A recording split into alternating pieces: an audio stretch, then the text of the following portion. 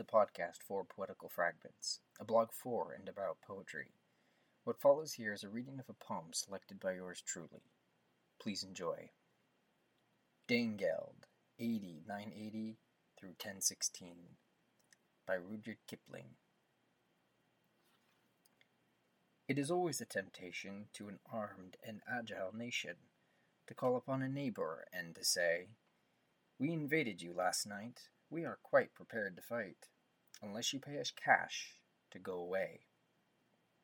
And that is called asking for Danegeld, and the people who ask it explain that you've only to pay him the Danegeld, and then you'll get rid of the Dane.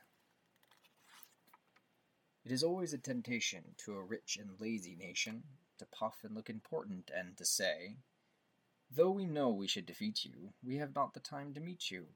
We will therefore pay you cash to go away."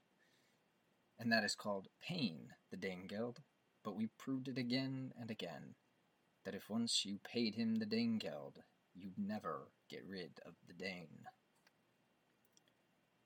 It is wrong to put temptation in the path of any nation, for fear they should succumb and go astray. So when you are requested to pay up or be molested, you will find it better policy to say, "We never pay anyone Danegeld, no matter how trifling the cost, for the end of that game is oppression and shame, and the nation that plays it is lost."